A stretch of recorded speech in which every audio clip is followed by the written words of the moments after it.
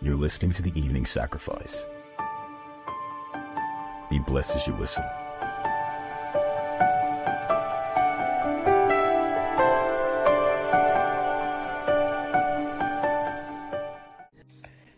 Hallelujah. Thank you, Lord Jesus. Father, your word is so sweet. Your word is so comforting. Your word is so powerful.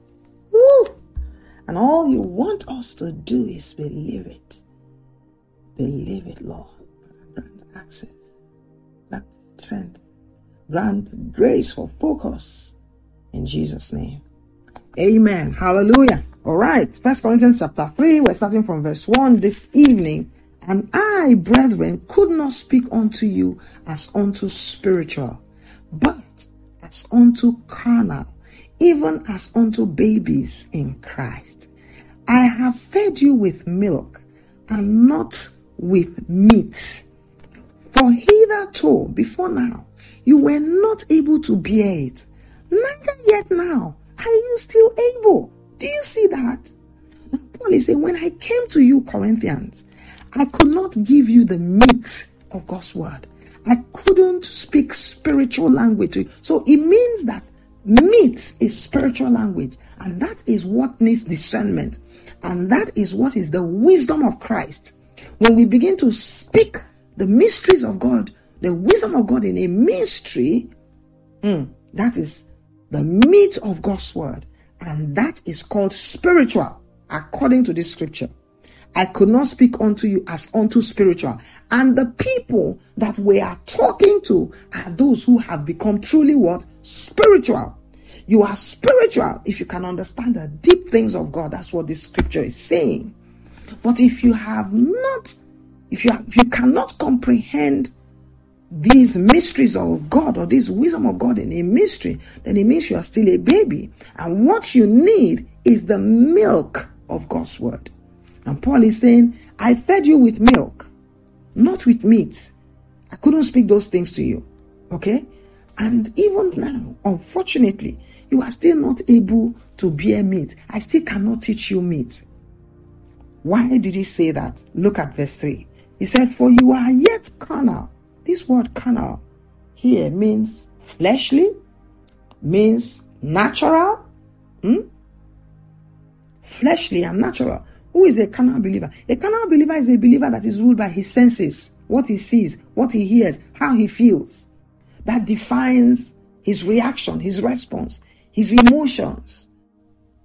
He's controlled. His decisions are controlled by what he can see with his natural eyes, what he hears with his natural ears, what he feels. His thinking faculties are processed by these things. The natural things of this world, where Satan is king and Lord. Now, verse 3 says, for you are yet carnal. Why are you carnal? Whereas there is among you envy and strife and divisions. Are you not carnal? And you walk as men. So where there is what? Envy. A man is carnal when he's envious, when he's always battling with envy, competing with someone else, envying someone else, looking into what other people have, what they can do, what they are achieving. You are envious, and then it stirs up a negative emotions towards you. It doesn't stir up joy. It doesn't stir up learning, but it stirs up competition. That's envy. The Bible says again, where there is strife. The Bible says, Bible says that wherever there is strife, there is every evil work. One of the things a believer must do to himself is to say no to strife. Zero out strife.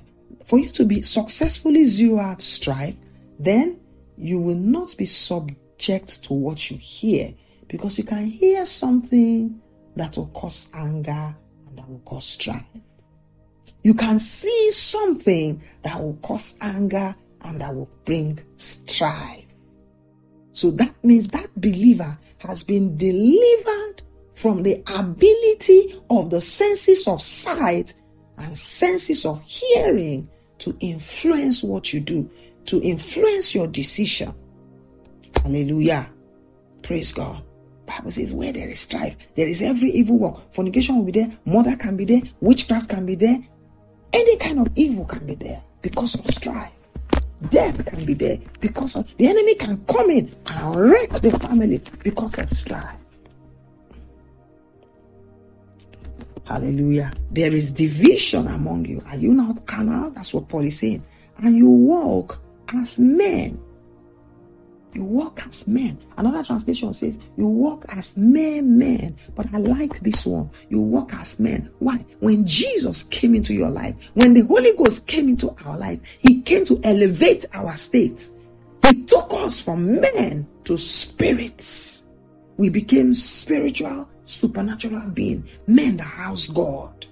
Look at yourself. You are housing God. Look at yourself. The Holy Ghost dwells on your inside. Look at you. The Bible says that he that raised Christ from the dead shall quicken, give life to your mortal body. Your body will no longer be natural, will no longer be subject to death, subject to sickness. Your body, your life will no longer be subject to Satan, will no longer be determined by Satan. Satan will no longer have control, power, and influence and authority over your being. Look at you. You are not a natural man. But when you reduce yourself to envying and quarreling and divisions, the Bible says you will come down to a natural man. You will become a prey in the hand of Satan. Okay. And then you will walk as men. You will do what men do. And you will fall. But God doesn't want us to fall. That's why you're listening to these things today. Say with me, I shall not fall. I will not fall. Say with me, I will desire the sincere milk of the word, and I shall grow. The Bible instructs us to desire the sincere milk, because there are milks or milk, or there are other types of milk that is not sincere.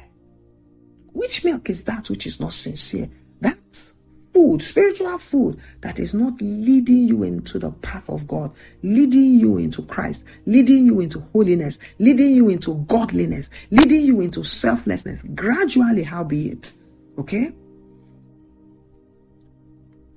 Exposing to you the power of God, exposing to you the reality of the gospel, the authority of a believer, growing up spiritually, how to have faith in God, how to depend on God's word, those teachings, prayer, the importance of prayer, the power of prayer in the life of a believer. These are fundamental truths. The doctrines of Christ, the fundamental doctrines of Christ, these are the milk of God's word. Faith towards God, repentance, asking for forgiveness, seeking for forgiveness, not going to bed with your anger, not allowing the sun to set with your anger. Milk of God's word. Hallelujah. So that we can what? Grow. Growth is important in the kingdom. The Bible says it is the Father's good pleasure to give us the kingdom. He wants to give us the kingdom. Jesus is holding the keys in his hands. Yeah, the keys of the kingdom is with him. Hallelujah.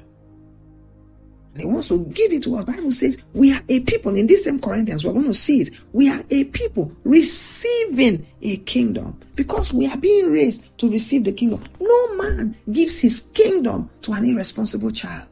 No man gives his bank account details, his checkbooks, okay, his car keys to an 11-year-old.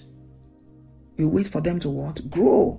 You teach them your lifestyle. You teach them how you want them to run the business before you give them the inheritance. Otherwise, what would they do? They will waste it. A little child came to my house the other day and they were going. So I gave him a gift, 5,000 naira.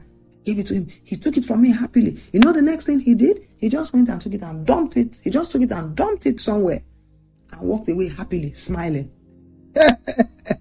Doesn't know the value. That's what we do with spiritual things. So God can't give it to a natural man. God can't give it to a carnal believer.